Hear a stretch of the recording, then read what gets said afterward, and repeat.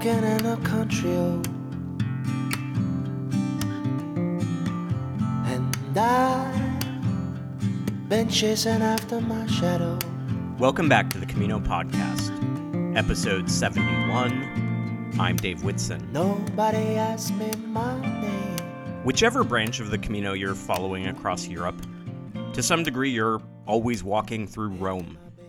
On the Camino Frances, maybe you think of Sirauki and that bridge, or the old Roman road on the alternate route through Calzadilla de los Hermanos. You've got Mérida on the Via de la Plata, Lugo on the Primitivo, the Segovian Aqueduct on the Camino de Madrid, and Coimbriga on the Portuguese. And that's without bringing up any of the pilgrim roads through Italy. The routes through France, formerly Gaul, are no exception. When you're following the Via Podiensis, as we'll continue to do today, in part 9 of this series, you start hearing references to Rome right from the beginning, with stories about Julius Caesar sweeping through Sog and Nazbinal. The most visible reminders, though, appear further south. In our previous episode, we passed through the town of Lectoure, which has a small museum featuring mosaics, sarcophagi, and altar stones from Rome. Today, though, we arrive at the best clustering of Roman ruins on the whole route.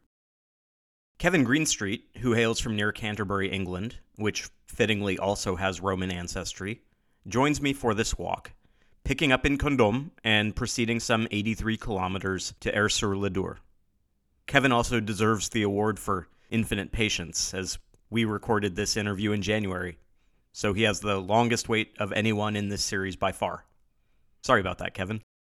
Even months later, though, I still recalled Kevin's enthusiasm for the Roman Museum in Éauze, one of the main towns in this section, and that, combined with the 2 significant Roman ruins accessible on this stretch, made me want to learn a bit more about the Roman impact on the area. Ultimately, this led me to Dr. Esmonde Cleary, who oversaw an archaeological dig at the remains in Éauze, and is also quite familiar with the nearby Roman villa of Séviac. Given how some of my conversations with historians have gone in this series, I suppose I should announce up front, good news! Rome actually is real. It did exist. No dramatic revisionism required here. So, that was a relief. And to me, it was really valuable to have this chance to flesh out those skeletal remains, getting a sense of what life was like in Roman Gaul. It's not all Rome, though. As Kevin and I march through this section, we'll also talk about the tiniest fortified village in Gers, a lunch he couldn't pass up in Nogaro, and one of the most memorable gites of the whole walk. Hope you enjoy.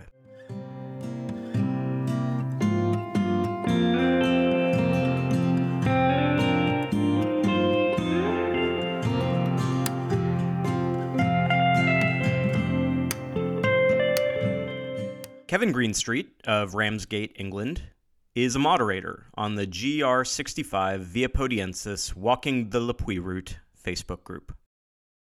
So we're talking about Condom to Éauze today.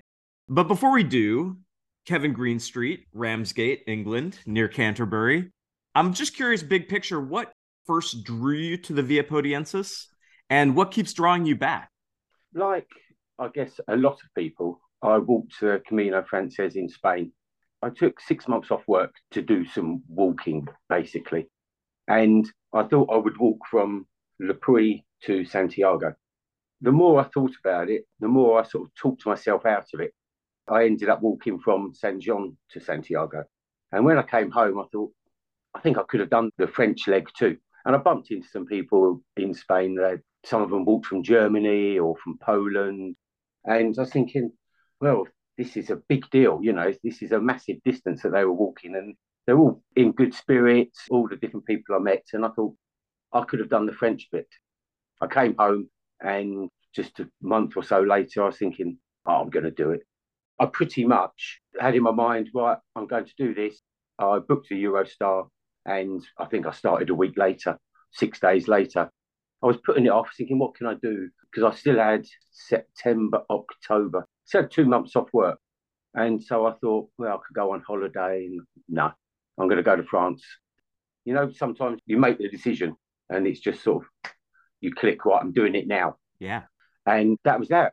I booked 3 days accommodation for when I arrived, Le Puy-en-Velay, and then another 2 nights. And then after that, I just took it as it came, a bit like, because my own experience of real long distance walk was walking in Spain a month or 2 before. So that is sort of what I went on. I had done various long walks before, but not in a pilgrim style. The more I looked into it, the more it appealed. I had joined a couple of Facebook groups for the walk, and people are friendly, aren't they? You know, people like to help. You get the enthusiasm from other people as they talk to you about how nice it is. You should stay here, you should stay there. I was sort of hooked. Once I'd done that walk, the walking in France really took over. You know, it's like, I must go again, I must go again. I didn't do this little bit, I didn't do a variant, the Silly Valley route, for example. And so I keep going back, probably back this year again. I've got 3 weeks off in September, so I'm thinking I should go there again. What is it about France that has hooked you maybe in a different way than Spain did? Why do you find yourself on the Chemin more than the Camino? Simply, it's a lot easier to get to. I can take a train to Paris on the Eurostar. Spain is quite easy to get to, but France is simply easier and it's easier to get home. I did actually walk in Spain. I walked to Camino del Baztan in September this year. That finishes in Pamplona. It's not difficult to get back. The particular walk in France, the Chemin de Saint-Jacques, is busy without being particularly busy. You can be on your own or not, as you want, really. Or you can walk all day and really see nobody, but you know that there's always someone around. It doesn't feel remote, even if you're on your own. There aren't many bunk beds, and the food is pretty much fantastic. Even the most basic food is going to be tasty. Whereas when you walk in Spain, you can get some lovely food, but they don't tend to dish it up with pride in the same way that you stay in the gite and the gite owner will come out and they've got a plate of food for you. And you can tell that they want you to enjoy this piece of food. It isn't just put down in front of you to fill yourself with whatever it might be, chicken or chips or whatever. There's just something about the manner.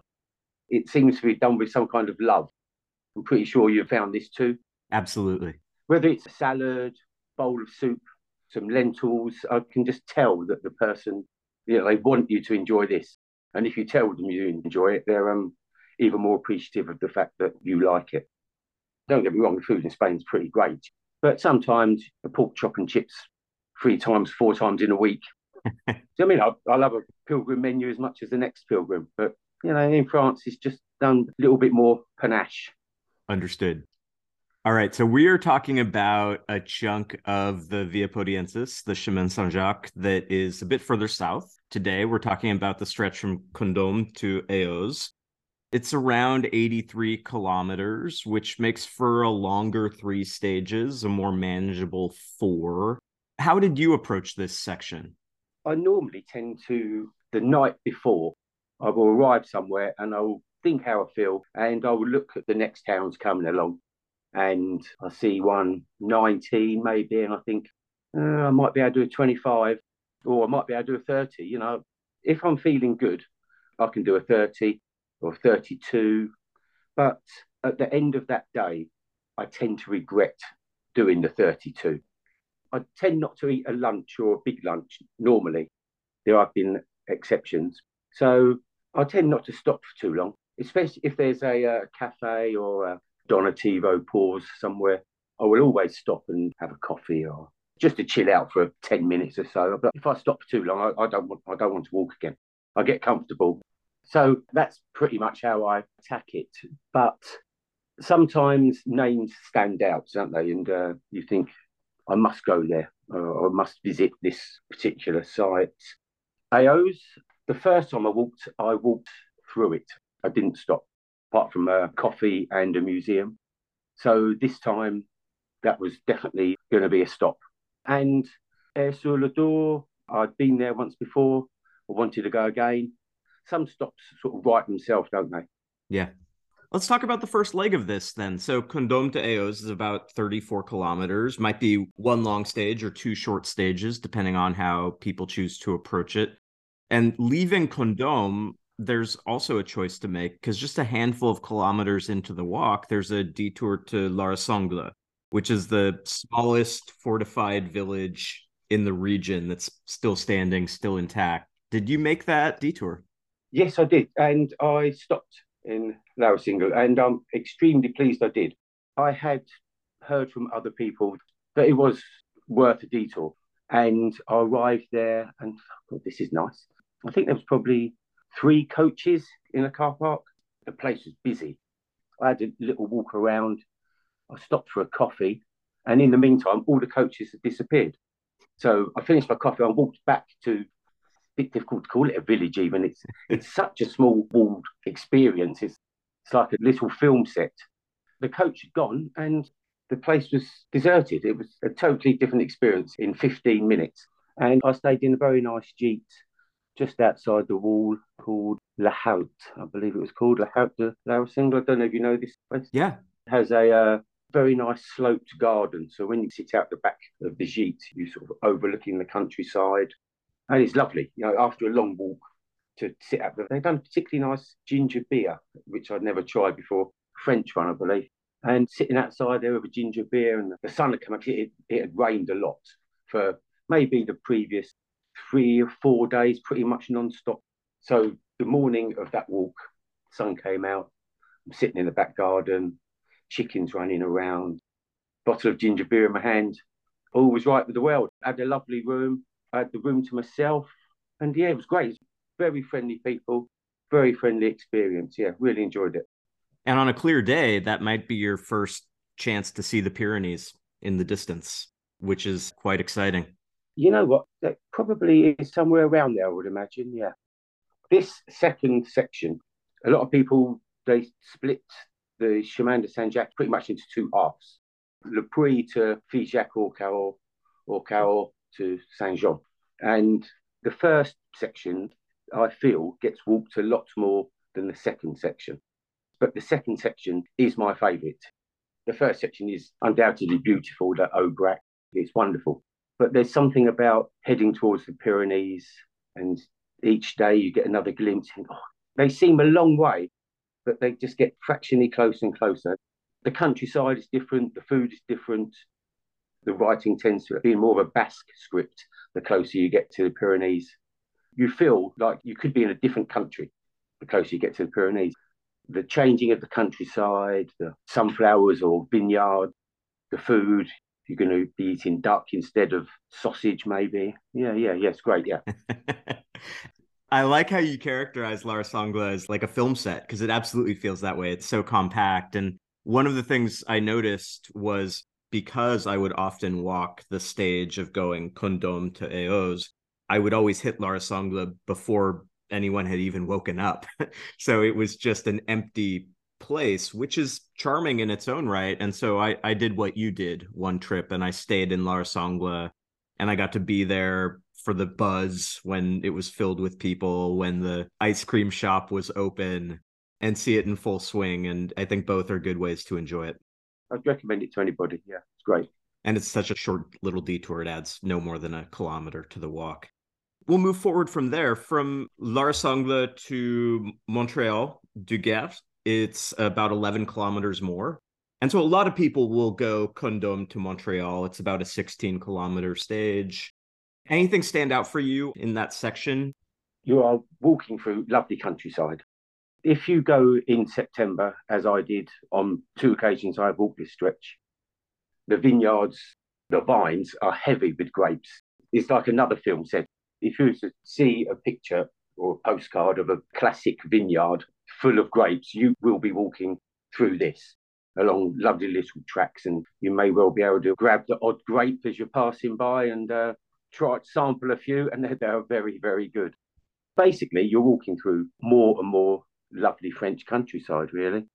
And it's flat. I mean, so much of this 3-stage stretch we're talking about is very, very flat. Generally, yeah, it's not difficult. A few undulations, a classic look of a gentle hill with rows and rows of vines. You could take some really, really good photographs of the vines sweeping across the fields. Yeah, it's very good. And along the way, you'll pass a medieval bridge, the Pont d'Artigue. There's a small church out in the countryside, the Église de Rutge, which is the oldest church in the area. And then eventually you make it to Montreal, which is accorded the status of one of the most beautiful villages in France. What are your thoughts on Montreal? The section as you walk into the town, you come off of the countryside and then you walk along the road. And you think, oh, I'm walking along the road, maybe it's not quite so nice. And then you round a corner and then you are in the town square with a lovely fountain, flowers all around it. There's like a covered arcade on two sides with a cafe, bar, shops. And it's like a pretty much perfect small town square, a perfect place to relax and take in the town square. Yeah, I really enjoyed it. The first time I stayed in Montreal, and the second time I passed through. I wanted to try to stay in different places, not all the time, but stage it slightly different so I could experience a town or a gîte that I hadn't experienced the first time round. That's great. It's a lovely town, yeah. And it's important to stock up a little bit because there's not a lot of options for food the next stretch, 17 and a half kilometers onward to Éauze. There's a gîte with a small cafe, but other than that, it's wide open countryside from there. Yeah, there isn't too much. If anyone's going to walk that section and you come across a farmhouse with the option of coffee and cakes and biscuits, always take the coffee. Always go for the cake. It's great. It's a really, really nice stop. La Maisonnette. Because, like you said, there isn't too much to be had along there. There is one gîte that stands out in my memory in the village of La Motte in this area, La Mille-Borne. And when they're not busy cleaning up the gîte, they run a cafe outdoors. They have a big, friendly dog that is happy to greet pilgrims and a ton of seating. After that, wherever we've stopped for food, we then end up in basically a long, straight, shady walk through the green tunnel onto Éauze. Yes, that's a lovely walk. I arrived in Éauze on the Monday and I'm walking in, and I'd walked through before and had a very nice coffee. And there's an iconic Café de France, Hotel de France. It's an extremely famous building. And most photographs of Éauze will have a picture of this. And it's a semi-timbered structure. It looks like it could be from the 1400s, 1500s. It has that sort of Tudor look about it. So I'm walking through, and I get myself a nice coffee. And it happened to be a Monday. So shut again. But walking into a town in France on a Sunday or a Monday is a totally different experience to walking into it in pretty much any other day of the week. It's surprising. In England, many years ago, we would have half-day closing, or maybe one particular town wouldn't be open on a Wednesday afternoon or Tuesday or Thursday. And in France, they keep to this on a Monday. There's a good chance that anywhere you think you're going to stock up, you won't be able to. But it's a lovely, lovely town. The buildings are great. The tourist information place was open on a Monday. So if you need information, then it is there. One of my favourite things of Éauze is the archaeological museum there, the treasure of Éauze, the Roman coins. Have you visited? Yeah. Yeah, it's fantastic, isn't it? Yeah. I have an interest in classical Roman, Greek history. And the coins there, they are not the most common emperors. Let me say, from 100 AD or 160 AD, around this sort of time. I knew of these emperors, but they're not the ones that jump out at you on TV or documentaries. They tend to stick to Caesar or Augustus or Tiberius. Yeah, it's great. Some of the gold jewellery. It's a really good museum if anyone wants to visit it.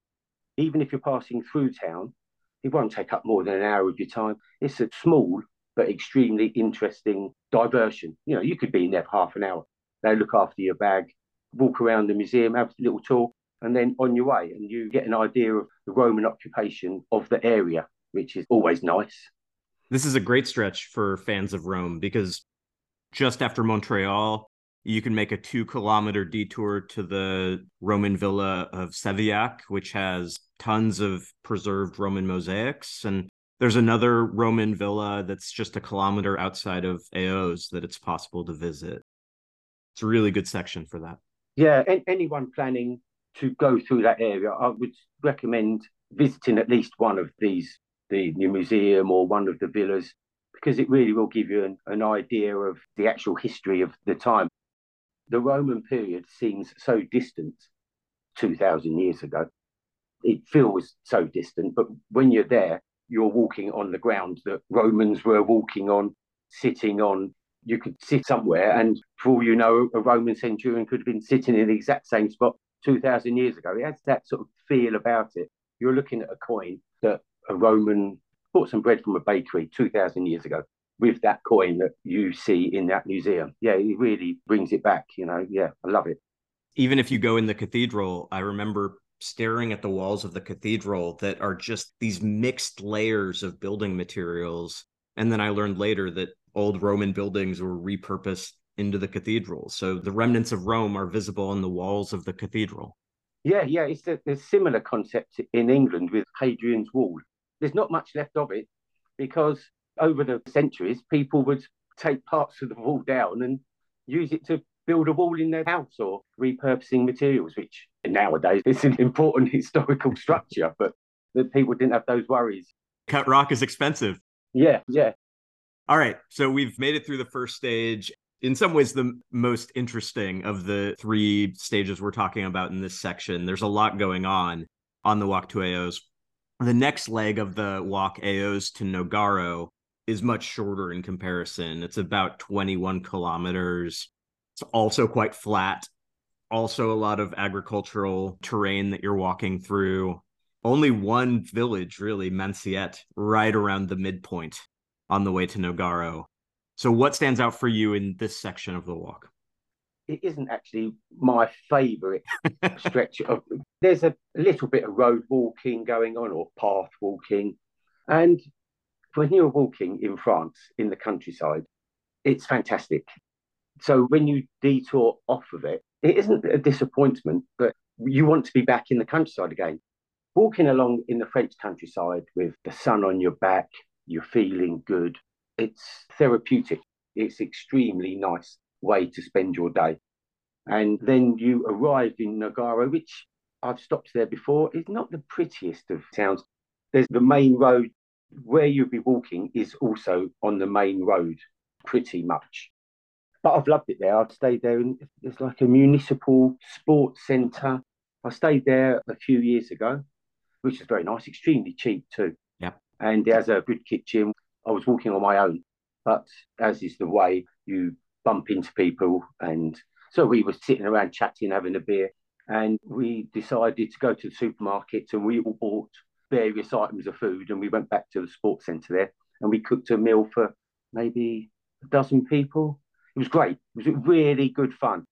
I love to cook, but I don't really want to be cooking often when I'm walking. I prefer someone else to do it, to be honest with you.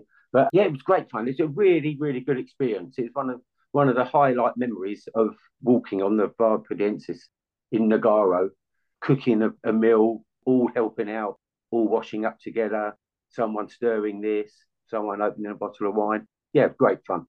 And this time round, I arrived in Nogaro just around lunchtime, and I was walking to Lan-Suburan.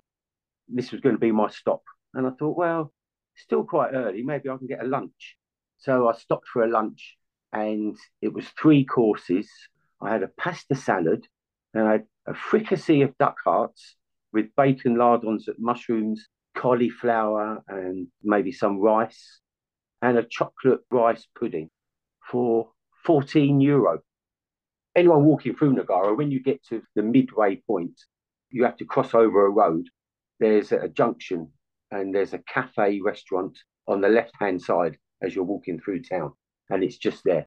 The food was wonderful. And for €14 for 3 courses is exceptional value. You just don't get food of that quality for that price. And you don't get fricassee of duck hearts too often. You know, I wouldn't actually want fricassee of duck hearts, but if I see it on a menu, I'm going to think, I'm going to have to try it. I'm going to have to see what it's like. But unfortunately, eating a three-course meal and then walking another 2 hours out of town isn't really the best experience. And then when you arrive, you've got another three-course meal to eat in the evening. Yeah, that was a struggle that day. It's hard work doing all this eating on pilgrimage.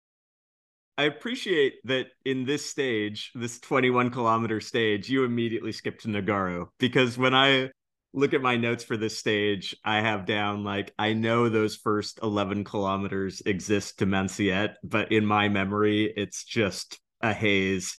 Manciette, I remember the bull ring. You don't see a lot of bull rings in the early parts of the walk. So that stands out. There's a building covered in ivy in Manciette that sticks in my memory for some reason. But then continue on to Nogaro. There's one point now where there's an art exhibit that has portraits of pilgrims along the way. Oh, yeah. Yes, I know this. Yeah. So, there's some like flickers of memory, but by and large, the thing that I think about when I think about Nogaro is eating well. Yeah. So my mind immediately goes to food as well. You have 2 giant supermarkets, you have 3 bakeries, you've got multiple pizzerias, and you got duck hearts. So what more could you want? Yeah. As in a fair bit of daily walking, even if the countryside, if it's not particularly inspiring, whether it is or isn't, you enter a zone where your mind is sort of empty and it's filled at the same time. It's a weird concept. You're not overwhelmed by thoughts, but it's like a kind of meditation. So you can walk for maybe half an hour and realize that you haven't really paid any attention because you're enjoying being out in a wonderful countryside. Sometimes you startle yourself back into reality. Oh, well, I'm here. What happens in the last half an hour? I can't remember. Yeah. Yeah. This could be a problem when you're trying to put together a guidebook. Yes, I'm sure, yes. I think you probably need a dictaphone or something like this so you can keep a running commentary. Just something to buzz you every 10 minutes to make sure you're paying attention. The one other thing I'll say about Nogaro, and then we'll go into the third stage, is I think just given that the church is kind of at the very end of the village, it's easy to miss it. Yeah. It has a lovely altar and some really impressive capitals. The sculptures on the top of the columns right up near the front, they're lit up, and it's a beautiful place, so don't miss it. No, don't miss that. You're right. I'm pretty sure if it was more central or on the way into town, it would be a lot more famous than it is. One time I actually had to go back because I've got up, I'm walking out of town, it's up a hill, the road goes up, and you're just starting the day and you're not focused on stopping to visit a church. 5 minutes after you've started your walk, it's like if you start walking from Nogaro, you will be stopping again within 5 minutes to visit the church. People don't really want to stop as soon as they started, do they? If some accommodation was at that end of town, I think more people would walk closer to the church, put their stuff down, and then they would go in. Whereas at the moment, it feels like it's a little bit too far away, but not too far away, I'm with you. It's funny how at the end of a long walk, just having to go an extra 100 meters uphill, it's too much. Yeah. It's non-negotiable. All right. The last stage is Nogaro to Aire-sur-l'Adour. It's about 28 kilometers, probably the flattest of all of these flat stages. It's where you really officially enter corn country. Yes. Where you've got the corn plants. And if you're there at a certain time of year, the corn is towering on both sides of you. Yeah, it makes for a good photo. Talk about meditative. When you're walking between rows of corn, you can get into some deep spots. Yeah. And there is very little food along this stretch. So it's a long way with pretty limited opportunities for services. Yes. When you arrive at the village of Lansubiran, there's a very nice jeep there, which I have stayed in. They have a Donativo outside, a large sort of lean-to sort of open shed with a fully stocked fridge and food and drink. And anybody who's walking from Nogaro, pretty much, if they're not stopping there, they should stop for a relax because you can bump up your calories, get some chocolate, piece of cake, croissant, coffee, soft drinks. And like I say, there isn't too much to be had in the way of refreshments. So yes, definitely stop there. The owners are lovely. They do it to help people. take advantage of every stop. Someone's making an effort to help, and I think their reward is someone stopping. If people didn't stop, they wouldn't do it. You would lose these generous offers from people. Should always take advantage, really. And it's almost the only game in town. You know, that's 8 kilometers into the walk. Yeah. The other possibility is about 15 kilometers into the walk, Le Lin, La Pujol, where there's a cafe. Maybe you get there when it's open. Maybe you get there on a day that it's open. But if not, you're going 25 kilometers before your next shot at food. Yeah, I don't like to carry much in the way of provisions with me. Plenty of water and maybe a bar of chocolate at a push, because every ounce counts, as they say, you know, and if you stop and eat somewhere, it's something you don't have to carry. Is there anything else you remember from this walk en route to Aire-sur-l'Adour? As you can tell, there's a bit of a theme. It tends to be based around food and drink and stopping. The end of it is another one, which is not a wonderful walk. You walk along a fair bit of road and then you arrive in town. And on the way, like, so the last village you pass through that has food, 25 kilometers in, is Barcelone du Gers, which always feels like the zombies have come through town and chased everyone out. It's surprisingly big, and yet it feels utterly deserted. Yeah. I don't understand that place. It's one of those where, like, I'm sure the people who live there are happy there and they enjoy good lives. I have never been able to connect with it. Yeah, they probably like it like that. Yeah. Let the pilgrims keep going. And so you do. And that's where you, like you said, you hit the highway. And now you're following the highway past the big Carrefour supermarket, and it's exposed. And if it's summer and it's hot, like, you're just thinking about how badly you want to get to Aire-sur-l'Adour. And then finally, you know, you come up to the Adour River. Yeah. You cross the bridge, and there you are. You cross the bridge, and instantly it feels like a town that you want to spend some time in. There's 2 cafe bars on the side of the river. Directly as you cross over the bridge, there's another cafe in front of you, and you're looking around thinking, yeah, this is nice. It's a fantastic place to hang out, a grassy riverbank where you can lounge if you get there before your gite opens and you don't have anything better to do. Has 2 fantastic churches, the cathedral in the center that is colorful, some really vivid designs. And then you have Sainte-Quitterie on the outskirts, on the way out of town, that has an amazing area if you can get in there with a tour to visit the 5th century sarcophagus. So there's some beautiful things in the town. Yeah, also, a lot of the towns that you pass through, the big ones, the small ones, you can't really do any window shopping. But in Aire-sur-l'Adour, there's pretty much 2 main roads running parallel. And you can actually just have a bit of a stroll, looking at boulangerie, looking at shops selling bags or something, or clothes shop. You can actually just spend a pleasant half an hour just having a nice little stroll around. Whereas, like I say, in many of the towns that you pass through, there isn't really that to do. They're all perfectly lovely, but they don't really warrant the stroll and a bit of window shopping, which is quite a nice pastime. And also, the first time I visited Aire-sur-l'Adour, the last weekend in September, there was a festival, a music festival of some kind, called, I believe, Voca, V-O-C-A, Voca Follies. This was the last weekend in September. It's like a party. The town, everybody was out. And there was music in squares, there was dancing going on, people wearing a kind of a uniform for the fiesta. They had like a red handkerchief around the neck, a white shirt, similar to actually what I've seen people wearing in Spain. A similar sort of concept to like you can see in Pamplona or somewhere like this. But this is the last weekend in September. Anyone passing through that area, if you get to Aire-sur-l'Adour on the Friday or the Saturday, try to arrange it so you stop there for 1 or 2 nights, because it's a good feel in town. What is your gite of choice in Aire-sur-l'Adour? I had stayed in a very nice hotel.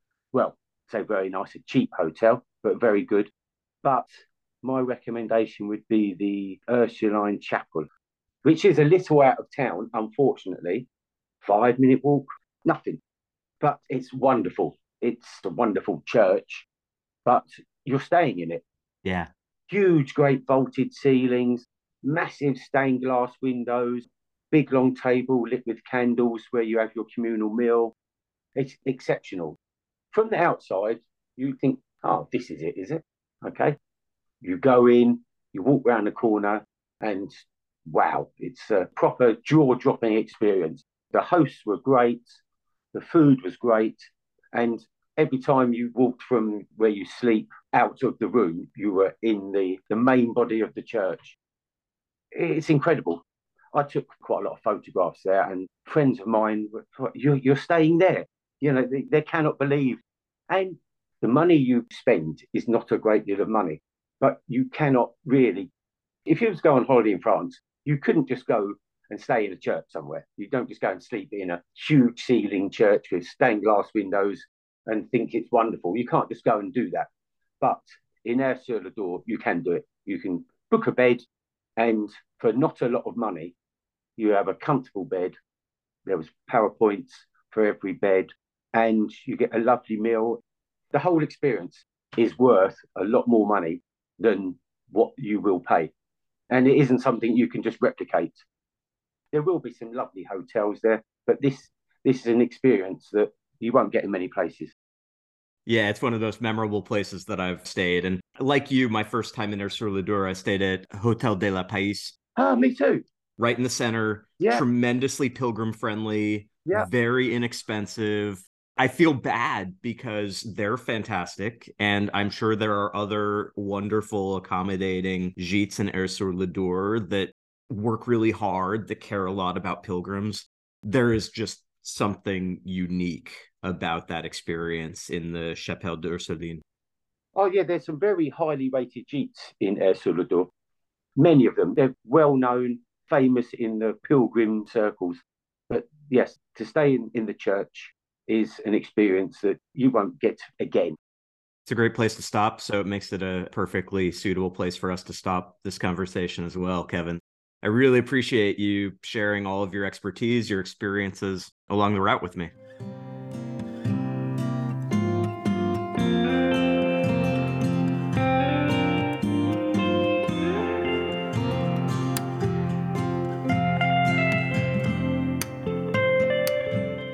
Dr. Simon Esmonde Cleary is Professor Emeritus of Roman Archaeology at the University of Birmingham. Among other things, he's the author of The Roman West, AD 200 to 500, an archaeological study. Thank you again for speaking with me. I appreciate it. There's not a lot of English language writing about Éauze and about the Roman remains in that area, so I was thrilled to find your article on the subject. And before we get to Éauze and Séviac, I want to just establish the historical context. So this area that we're talking about was all formerly part of Gaul and conquered by Rome around the 1st century BCE, correct? That's right. Gaul, or Gallia, is what the Romans called essentially modern France and Belgium, and indeed there was what is now northern Italy, was Gallia Cisalpina, Gallia this side of the Alps. So it's a big geographical area centered on modern France. What inspired Roman conquest specifically in this region? The Romans conquer all of Gaul, all of modern-day France and much of Belgium and so on in the 50s of the 1st century BCE. And it's all down to that well-known megalomaniac, Julius Caesar. Now, the Romans were raving imperialists. They had a view that it was their divinely ordained mission to rule the world and to bring the benefits of their civilization to other lesser peoples. So that was a sort of general cultural or ideological view that they had. More specifically, for an ambitious Roman, the way to get on was by successful warfare. And for an ambitious Roman aristocrat like Julius Caesar, the way to make and keep his reputation was to conquer people. Now, Caesar had just been consul, that is one of the 2 annual senior magistrates at Rome. And the consulship was the highest office that money could buy. and it took a great deal of money to buy the consulship.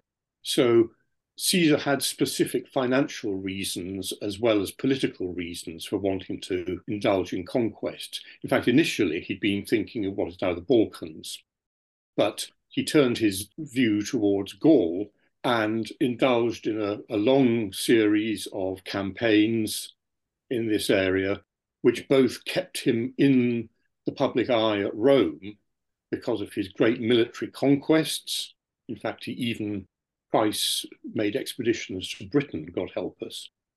And it brought him immense amounts of booty and of slaves and so on, riches with which he could both repay his existing debts and finance his future activity.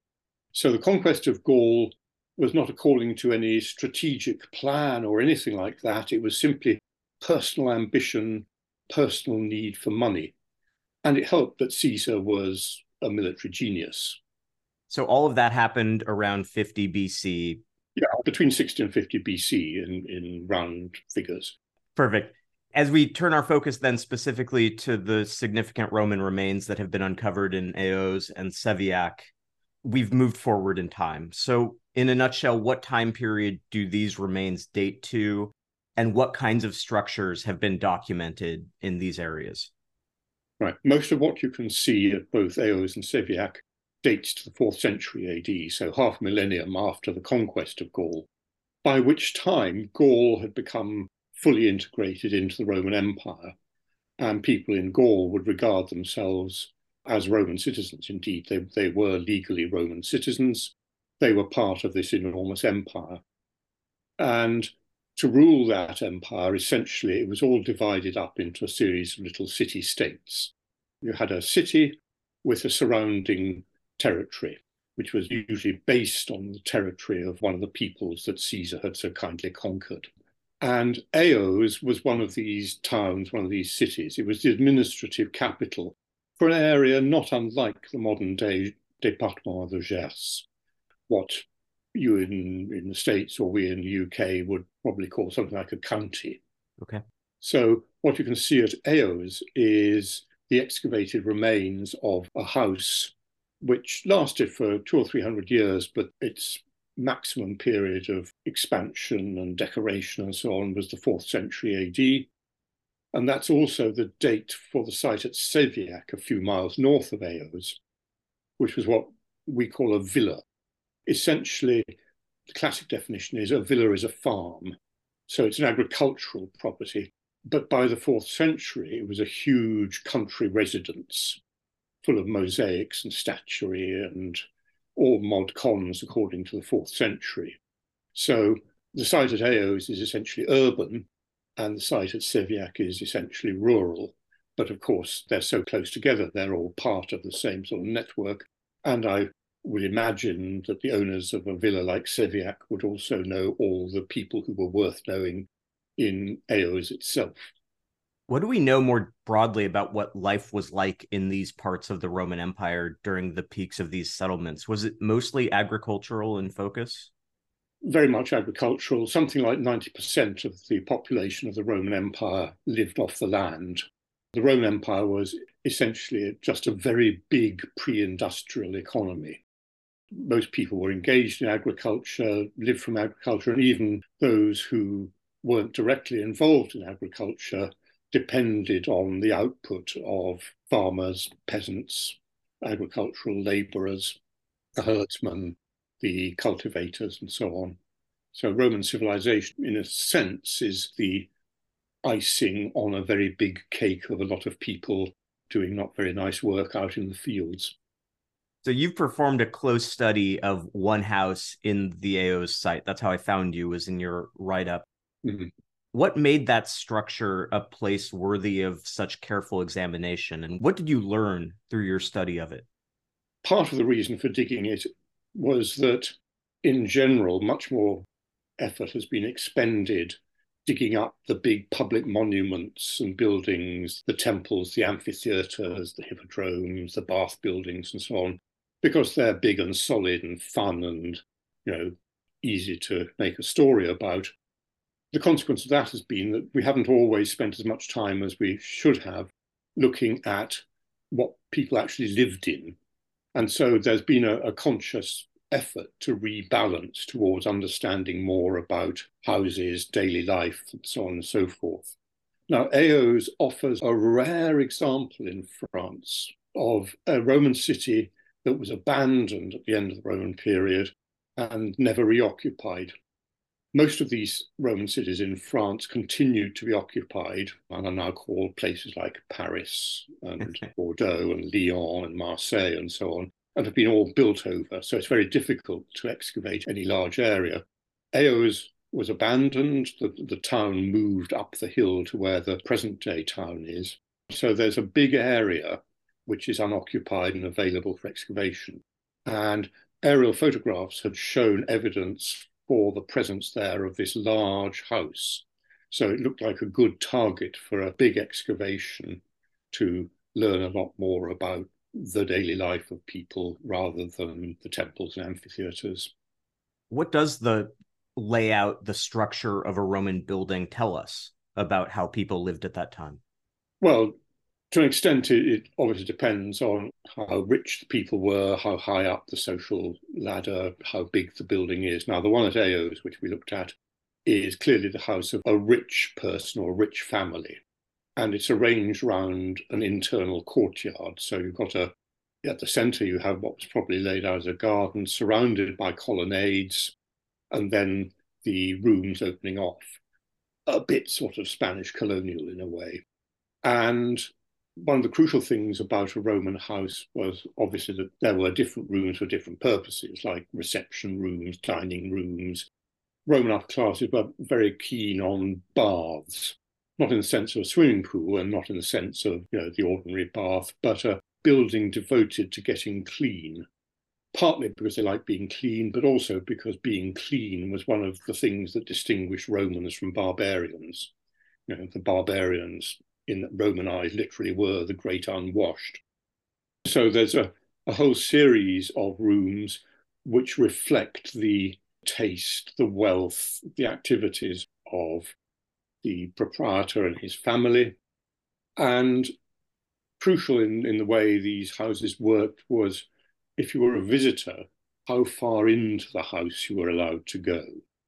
So, for instance, if you were a tradesman or something, well, you went to the tradesman's entrance and you did whatever you had to do round the back. Whereas if you were somebody important whom the owner wanted to impress, they were allowed right into the house and into the best rooms and given a sumptuous meal and so on and so forth. So, it depends who you are, how important you are, as to which bits of the house you get to see. But in a way, that's like modern houses as well.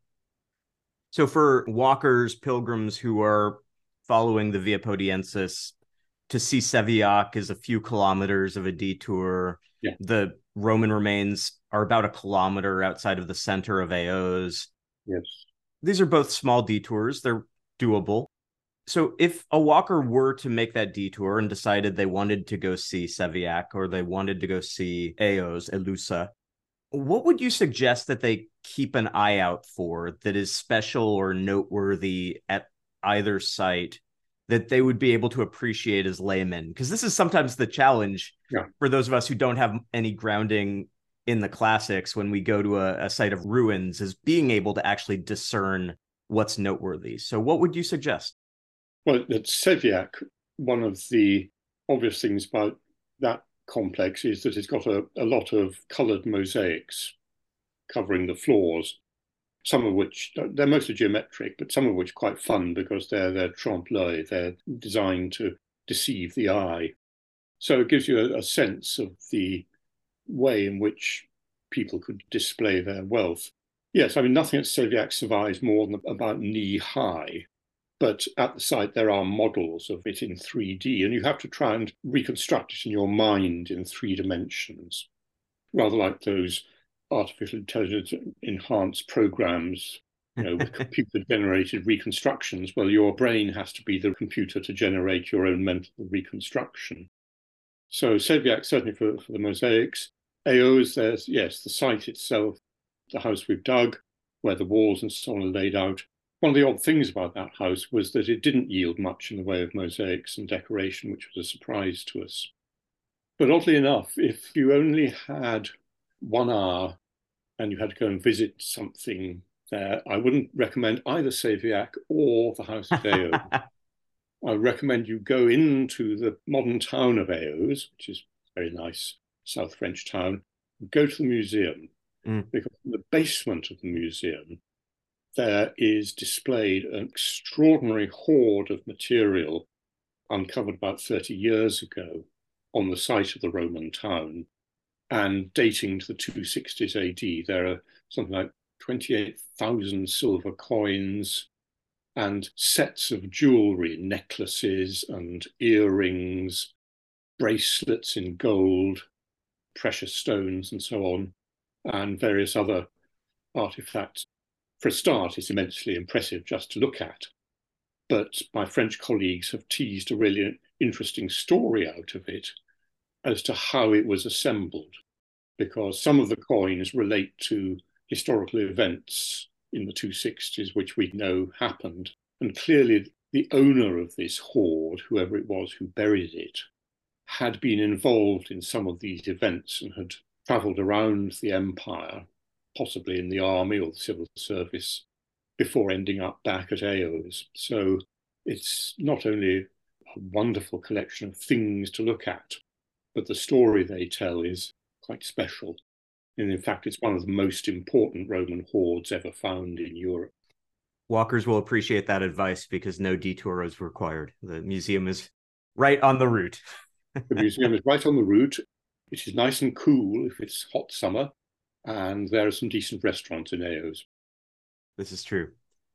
Well, let's wrap up with this. You mentioned before we started recording that you know a story about a pilgrim walking through Éauze, but this was not a pilgrim walking towards Santiago de Compostela. So what's the story here? Yes, oddly enough, and we're back to the 4th century AD, the period of Séviac, the period of the big house in Éauze, we have surviving the itinerary, the list of places passed through by a pilgrim, but going the other direction from Bordeaux on the Atlantic coast, ultimately to Jerusalem. And one of the first stops is in fact Éauze. So long before the Santiago route and the Camino de Santiago, there was a pilgrimage route already running across the Gers, but in a different direction. Awesome. Yeah, layers upon layers of history here. Well, thank you, Simon. Thank you very much. This has been super insightful, and it definitely adds a layer of depth to my understanding of the Roman history running through this area. So thank you for your time. Yeah, not at all. Happy to help out.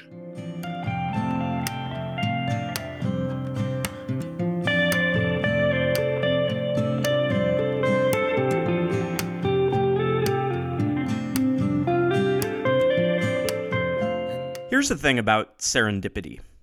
There's no formula for manufacturing it. I often see pilgrims talking online about their desire to not rush it, to enjoy the Camino, to be open to surprises, to be willing to stop and smell the roses, and all of those good things. And I agree, those are excellent organizational principles for setting out on Camino. But let me tell you about a time when I was, by design, rushing it. Really rushing it. Last summer, I had a group of students on the Via Podiensis, and we were walking from Condom to Éauze. It's a long stage, as Kevin and I talked about, 34 kilometers. The problem, though, was that it was Bastille Day. Everything in Éauze was closing at midday for the holiday, including the tourism office, which we needed to check in at for the municipal gite, as well as the supermarket. And we often will prepare group meals together when we have a kitchen in a supermarket, because that brings the cost down to like 5 or 6 euros per person for dinner and breakfast, instead of the pricier alternatives. So 34 kilometers plus a 12:30 p.m. deadline to both check in and complete grocery shopping. I asked for volunteers in my group who were willing and able to speed run the stage with me. Got one, and we hustled our way towards Éauze.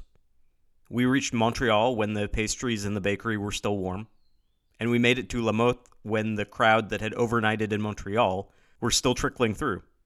It was a wild morning. It was also pretty fun. We reached Éauze in time to watch a parade marching down the main road. We checked into the gîte before noon, dumped my pack out on the bed, then ran back down to the Leclerc supermarket at the entrance to town to grab supplies for burrito night. We're Americans. And then suddenly, right around midday, we were already done with one of the longest walks of our pilgrimage, with a whole afternoon and evening to while away in the town. My colleague took a long nap while I went roaming. I discovered a farmer's market on one side of town, and then within that market, I miraculously stumbled across a food truck selling Thai food. It probably says something about me that discovering pad Thai in Éauze was emotionally on par with a medieval pilgrim having a vision of Santiago. But on that day, both my heart and my stomach were full. The upside of such a leisurely afternoon, too, was that it was easier to stay awake until darkness fell and the fireworks show erupted over the lake below town. Anyway, the point, I think, is that we sometimes have a fairly rigid notion of how serendipity happens. I guess it makes sense if you're relaxed, going slowly, comfortable with stopping. You're probably in a good mood. Things are probably going right. By contrast, if you're rushing, it might suggest that something has gone wrong. And that can make you tense, closed off, more focused on your fear of what will happen next or what has already gone awry. The limiting factor in all of that is not the speed at which we're walking, but maybe the activity of our own minds and the ways we are grappling with those exterior realities. That sprint to Éauze could have been a source of consternation and unhappiness, and if we hadn't been as physically capable of managing it, there would have been legitimate concerns. And to be clear, if that were true, we just would have adjusted our plans. There's no point in taking extreme risk with health. In the end, though, it opened up possibilities that likely wouldn't have otherwise existed. And in particular, it brought me the sweet, blessed Thai food, which I later washed down with burritos. Pilgrimage is awesome. That's all for this episode. Thanks again to Kevin Greenstreet. You can find him in the GR65 Via Podiensis Walking the Le Puy Route in France Facebook group. Thanks as well to Dr. Simon Esmonde Cleary. You can find his books, including The Roman West, AD 200 to 500, an archaeological study, at online bookstores. All episodes of the Camino Podcast can be found on Spotify, Google, Apple, and SoundCloud. You can reach me at CaminoPodcast@gmail.com and through the Camino Podcast Facebook page. Thanks as always for listening. Back again. Maybe next week, maybe a little longer, but I'm coming back, at least one more.